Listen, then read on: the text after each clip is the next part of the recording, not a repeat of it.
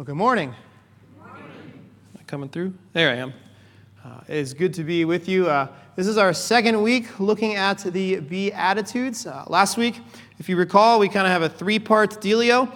We started last week by looking at the passage as a whole, and we kind of situated it where it belongs, right? The Beatitudes are this set of kind of prescriptions of Jesus in a way that you've maybe grown up with in the church your whole life, but we kind of looked at them in a new light and how they fit with the Sermon on the Mount and in the book of Matthew as a whole. And the two kind of takeaways from last week, if you weren't here, are that the Beatitudes are really about the two A's, approval and authority, right? And so when we look at the 8 Beatitudes, they are ways that the Lord calls us to be. So blessed means approval. Like when he says, blessed are you if you X, Y, Z, blessed are the meek, blessed are the poor in spirits. He's saying living a life of God's approval are those who, right? And that's a blessing because when we live as God calls us to live, we're living as we're created to. We're kind of living into the fullness of creation. We experience the deepest level of freedom because we are who we're made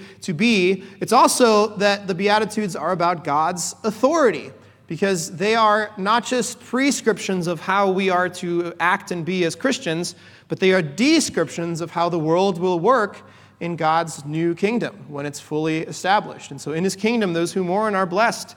In his kingdom, those who are meek will inherit the earth, though we don't see that so often today. So there's things that are not fully realized or true about the Beatitudes, but those things are coming, right? If you remember, Max Lucado's quote was that when we look at the Beatitudes, blessedness indicates kind of the applause of heaven. So when we live into what these Beatitudes are, there's an applause in the heavens of how we are conducting ourselves. And as Christians, we're not legalistic. We don't believe that God loves us less when we fall short of his plan and his design, but we do want to line ourselves up. Like we do want to say, yeah, I want to act the way God calls me to, right? As a follower of Christ, I'm saved, I'm redeemed, I experience the joy and the beauty of that salvation and redemption, and so I want to be able to live into that. And so we're going to look this week today at the first 4 actual Beatitudes, and then next week we're going to dig into the final 2. The first 4 that final 4, sorry. I can't count. I can preach, but I can't count. The first 4 Beatitudes, they split beautifully. They are designed to be all about the vertical relationship that we have, right? So all of the ones we're looking at today are less about how we amongst ourselves relate, but they're primarily about how we relate to God in a vertical way. And then the next week, we're going to finish up by looking at the last 4, and those deal with the horizontal. And it would make sense that that's the order that they would go in because vertical is more important. It comes first. And generally, if our relationship vertically is doing well, it affects positively the way that we relate with one another, right? The more you grow and mature as a Christian, the closer you feel to God and you're walking with him and you dig into his word, the more it affects the relationships that we have, the way we treat one another, talk to one another, think about one another, talk about other people to other people, and those kinds of things. And so vertical today, horizontal next week. So this morning, let's start by standing together and looking through God's word in Matthew 5, 1 through 12 again. We'll read the whole thing, even though we're only going to cover half of it today, because it's just always good to read God's word. And if you're new and you wonder, why do we stand up? We're not Catholic. We just like to stand as a kind of a reverence to the word of God as opposed to the things that I say to you. We want to be able to say God's word is supreme, and so we stand as kind of a reverence piece for that. Let's read together. Matthew 5, 11, or 12, or 1 through 12. Sorry. Seeing the crowds, he went up on the mountain, and when he sat down, his disciples came to him. And he opened his mouth and taught them, saying, Blessed are the poor in spirit, for theirs is the kingdom of heaven. Blessed are those who mourn, for they shall be comforted. Blessed are the meek, for they shall inherit the earth. Blessed are those who hunger and thirst for righteousness, for they shall be satisfied.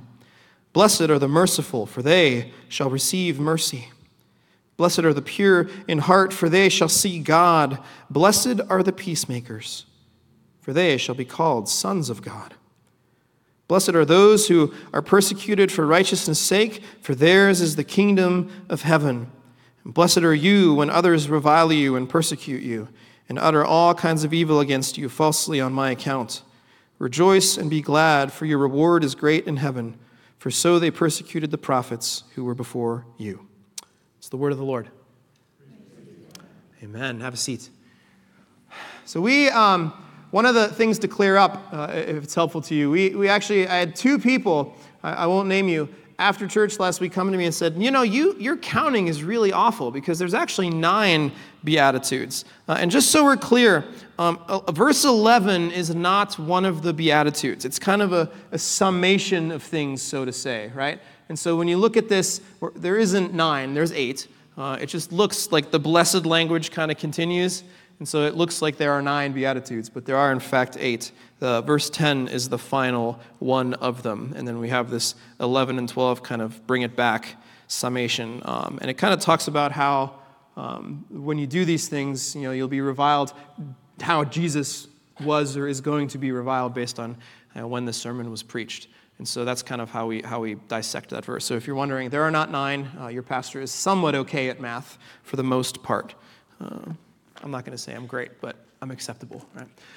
So the first one we see here from the very beginning is blessed are the poor in spirit. Right? And we know that blessed means approval, so we kind of translate this as approved by God are those who are poor in spirit. So if you are someone who is poor in spirit, that's something that God looks at with a great deal of approval. That's a desirous thing.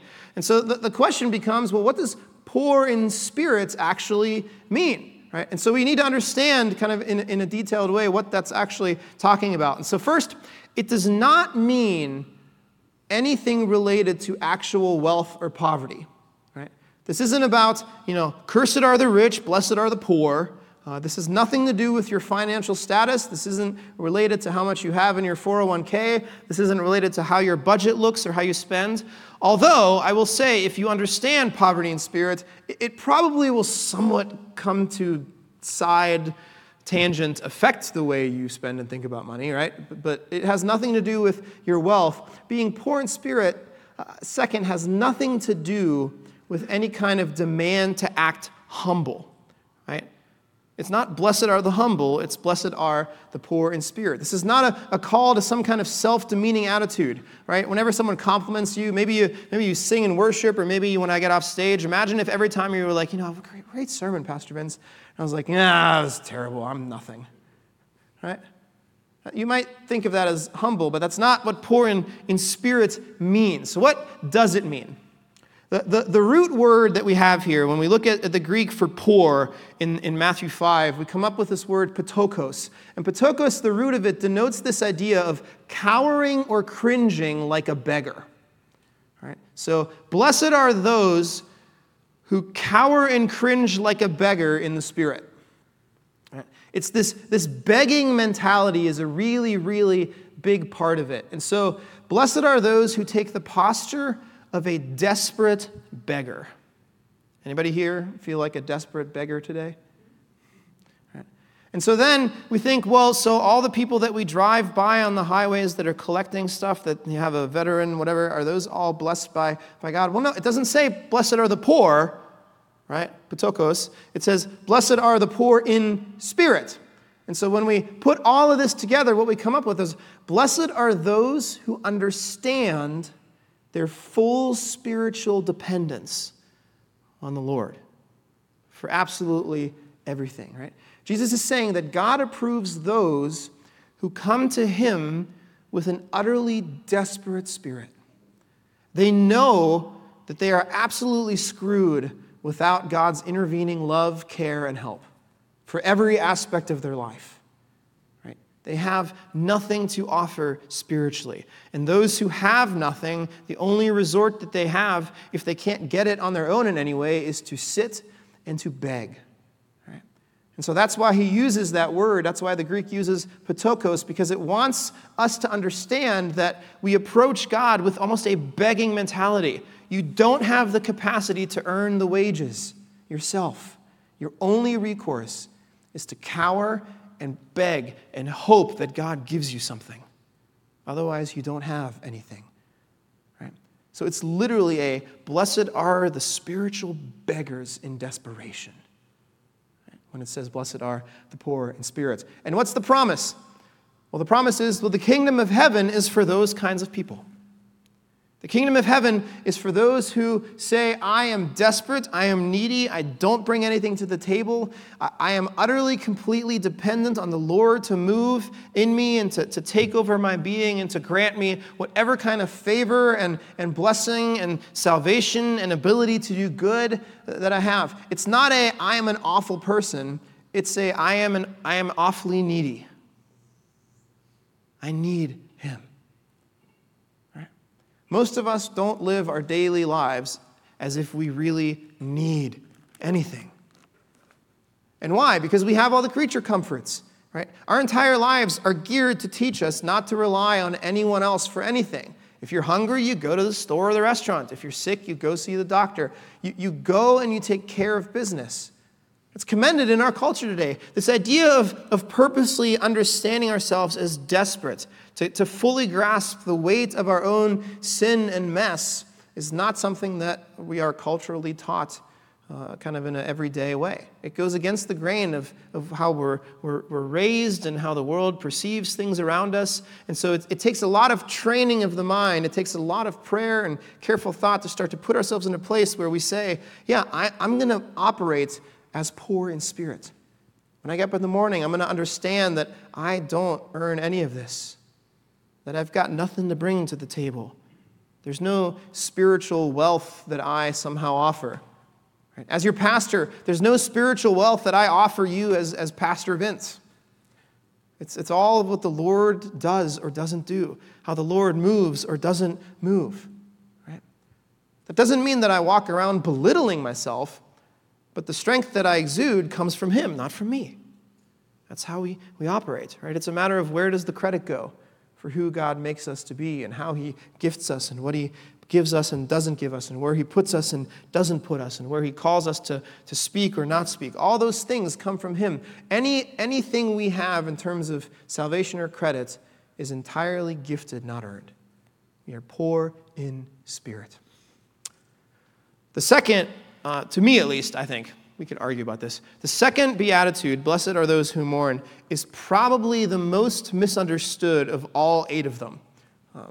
We typically associate this with blessed are those who are in mourning. Right? Blessed are those who are struggling through life, who are grieving loss or health issues or whatever, job losses or strife in their households or whatever grief befalls you, however small or large. When you mourn that grief, when that grief makes you sad, there's people that go, well, blessed are the sad, for they will be comforted. That's the most kind of popular take on this verse. I think it's the wrong take, and I think it's the wrong take for a reason. All the actions that the Lord commands to us in the Beatitudes are things that are positive things, right? Like if you operate as a Christian, it's a good thing to be meek. We'll talk about what meek means in a second. It's a good thing to be poor in spirit. Is it a good thing to mourn? Like, hey, if you're sad because of grief, that's great. Bless you. I approve of that sadness.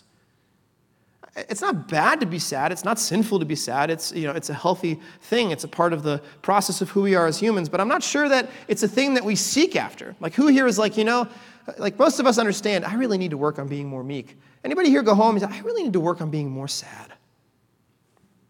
No, right? And so mourning in the context of this passage is actually not about our sorrows and sadnesses in this life and the things that bother us. Right? If you've experienced loss recently and you're in mourning, right? There are plenty of passages of Scripture that talk about how the Lord intentionally comforts those who are mourning, who are sad and distraught with the things that life throws at us. The Lord is present for us, right? We just don't get that from this particular passage. Right? And so what is it actually talking about, right? If mourning is so good and healthy, why is it commended as a thing? It just doesn't make any sense. Rather, we are to understand blessed are the mourning in relation to the first beatitude of the poverty in spirit. The best example that I have, as I was reading some stuff to prepare for this week, came from a commentary that told the story of Auschwitz survivor Yehiel Denur. You don't know his name, and that's okay. Yehiel Denur was one of the witnesses at the Nuremberg trial. If you recall, in the 60s, they had the Nuremberg trial, and one of the people that was on trial was a guy named Adolf Eichmann. He was a person that operated a whole bunch of the death camps. He's responsible for having killed millions of the Jews that were killed. And while he's on trial, one of the things that happened is Yehiel was in the courtroom as a witness, and the moment the thing began, they bring Eichmann out, and the moment he entered the room, he starts to wail. Denur starts to wail in agony. And they think, is it a reminder? Is it kind of some post-traumatic stress type of thing? Why is he losing his mind as soon as the person walks in? Is it I've watched this person inflict so much pain? And when they interviewed him later, one of the things that came out is no, what he did is the moment Eichmann walked into the courtroom, he saw him and said, he's just a man. Eichmann to the Jews, was this larger-than-life, awful demonic figure that was almost beyond human, so evil. And when he was in the courtroom, he saw him as he's like, this is just a guy. And he came to the realization that every person, including himself, under the right circumstances, would be capable of the kind of evil that Eichmann had inflicted on him and others. And it brought him to tears. And he's quoted later in a 60-minute interview as saying the phrase, there's a little bit of Eichmann in every one of us, and we don't even know it. Right? And it caused him to wail in mourning at the understanding of, man, if it had been a different world, that easily could have been me inflicting that kind of evil on others. First off, what a mature way to think about things. Right? I don't know that I would have had the mind or the foresight to think that way as a witness at the Nuremberg trials, but he did. But here's one of the things it brings to the forefront when we think about mourning. What Denur was mourning was his own capacity for evil and wretchedness, a.k.a. what he was mourning was his own sin. He was mourning his poverty in spirit. And that's what this beatitude is blessing when the Lord says, blessed are those who mourn. He says, look, the first thing to understand as these Beatitudes build on each other is that you are poor in spirit. You bring nothing to the table. Blessed are those who understand and get that in their heads. Right? It's a head thing. The first one is an intellectual kind of beatitude. Those intellectual understanding of I am nothing, you are everything, I need you, I'm dependent on you. The second beatitude is the emotional subset of that. It's the response to say, look, if I'm so wretched, man, that wells up inside of me a level of mourning. I can't, we mourn the sinful part of us. We hate it. Right? When you actually start to realize how sinful you are apart from the grace of Christ, it ought to cause a deep mourning in your soul, right, that only the Lord can quench. And the beauty is, the second beatitude is, blessed are those who go through that mourning, who understand themselves so clearly that it causes grief. And then it says, for they I will comfort. Right? The promise is the people who mourn righteously, who understand who they are, who confront their own sin, and it brings them to tears, the Lord says, I am here to not only give you the richness in spirit that you can't get, but to comfort you as you mourn your own lack of it. Right? So blessed are those who mourn their own sin and state of just completely being destitute. Right? That's number 2.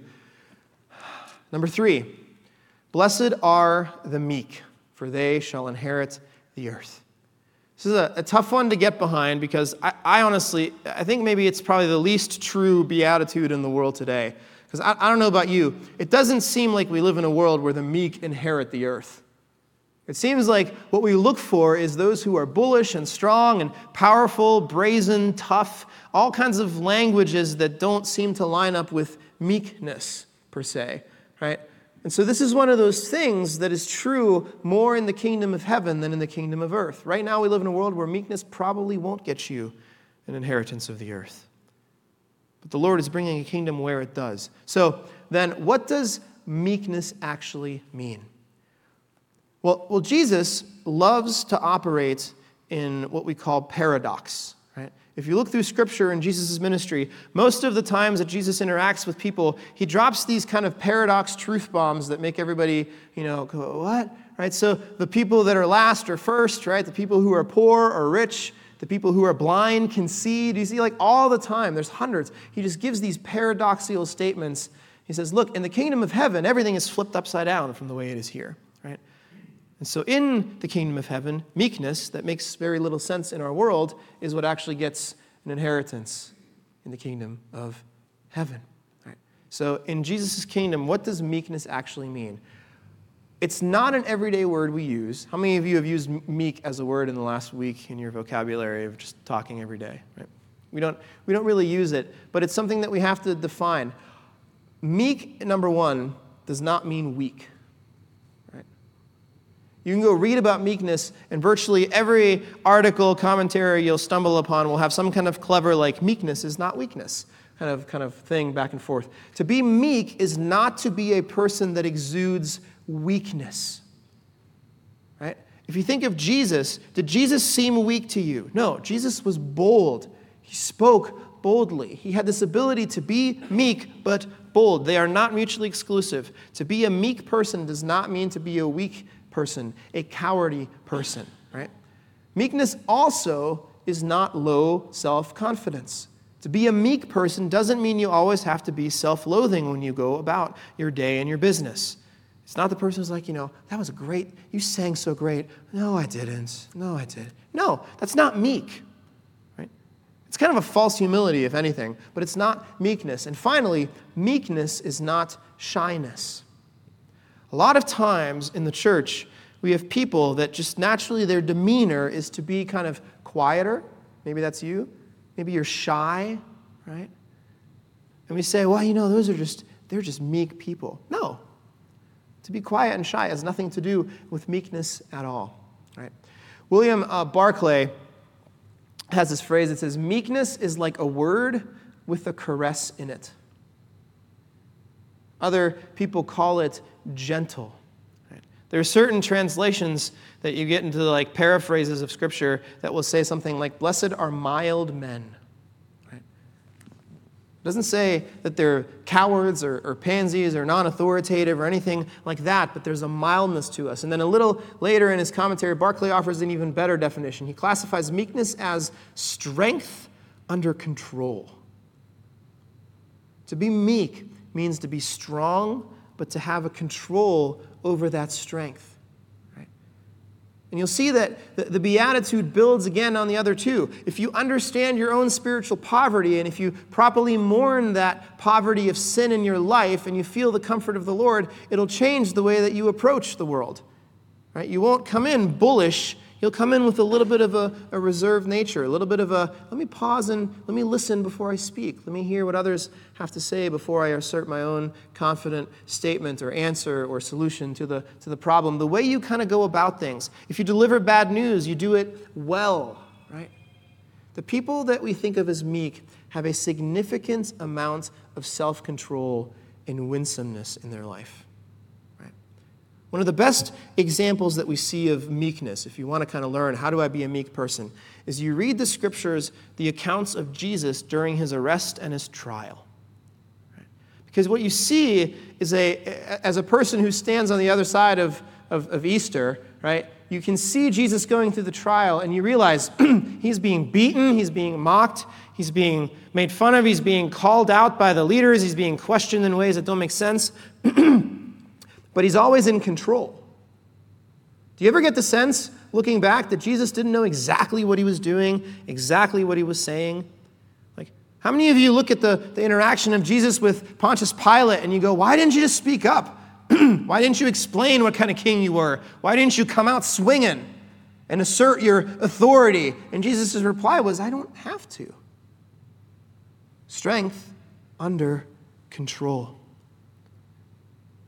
Pilate has no idea what to do with Jesus when he encounters him.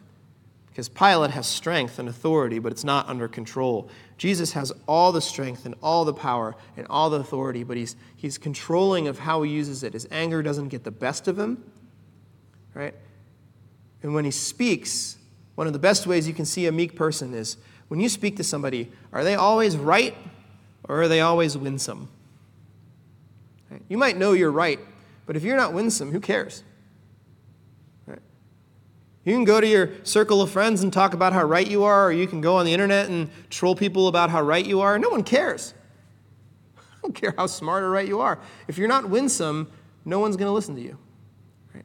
Meekness says, look, I understand the strength, the God-given strength that I have. The Lord has called me to certain ministries. He's called me to be an authoritative presence in places. Maybe he called you to be an elder in this church or whatever. You're called into these leadership things, but you understand that it's his strength, not yours. And so you're able sometimes to just sit back and think before you act, to control the strength and the impulses that you have.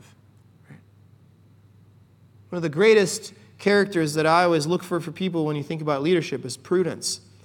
Like, you might be right all the time, but do you have the prudence to know how to use that rightness as you go about your day?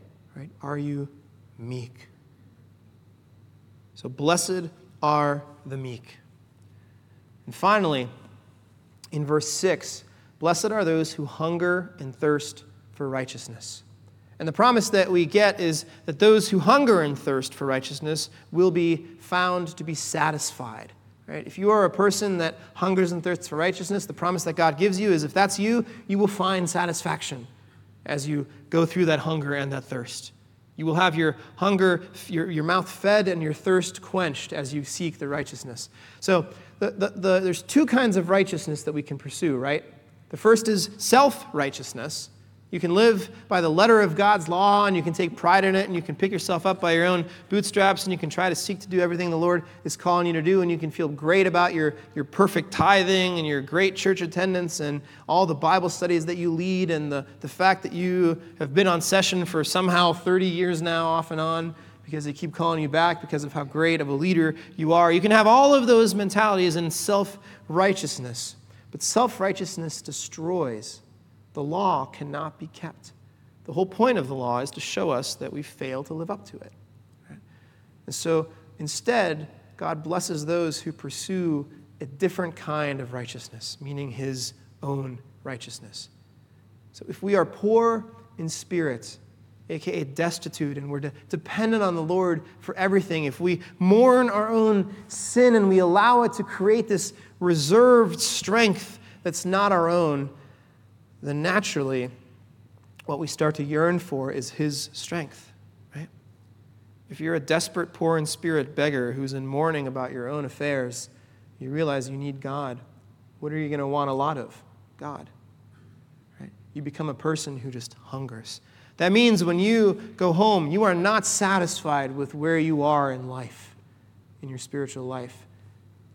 You're never content. You're always looking to grow. You're the first person to run into all the Bible studies, not because it makes you somehow a better person, but because you just want to learn as much and as deeply as about the Lord as you can. You want to soak up every page. You stay up late at night reading Scripture because you can't put it down, like a good book at the fire that you just can't set down because it's just compelling. You are never satisfied. You have a deep hunger and a desire for the righteousness of God to manifest itself deeper and deeper every day in your life. Right? And if that's your mentality and your attitude, the Lord says, blessed are you. Man, I approve of that. And by the way, you're going to find the satisfaction you're looking for if you seek after me with your whole heart. Because that's the kind of God that I am. We know that whatever we need, we don't have.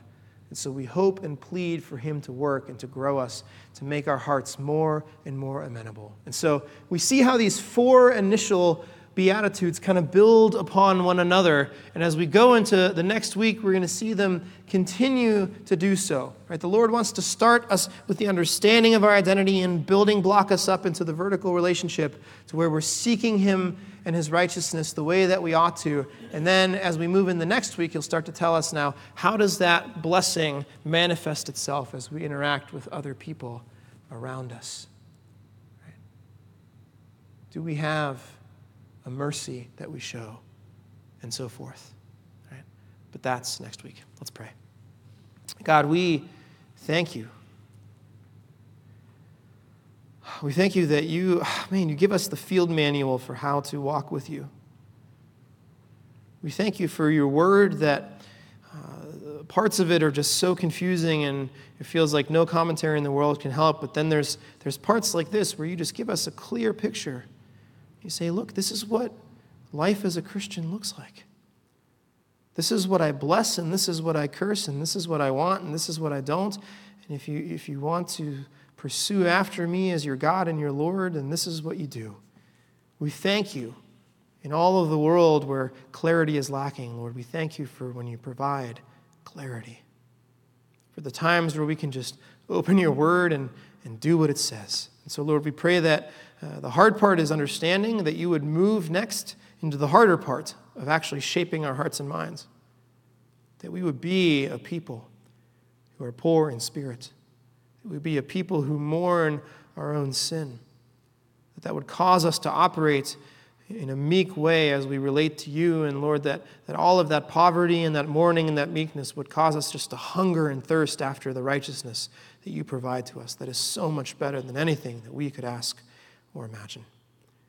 We pray that you would shape us. We pray that you would ingrain this truth in our hearts so that when we gather again and learn about how to relate to one another through the Beatitudes, numbers 5, 6, 7, and 8, that you might prime us and prepare us to be back next week and to hear the next thing. We pray that you are a God who shapes us, and we pray that we might be shaped by you this week. We pray that you would cut us to the heart in the areas that you need to. Whichever one of these Beatitudes, depending on who we are, is a greater struggle, we pray that your Spirit would abound and shape us and mold us and teach us lovingly and caringly so that you might shape us into the people that you're calling us to be. We love you and we praise you. And all his people said, Amen.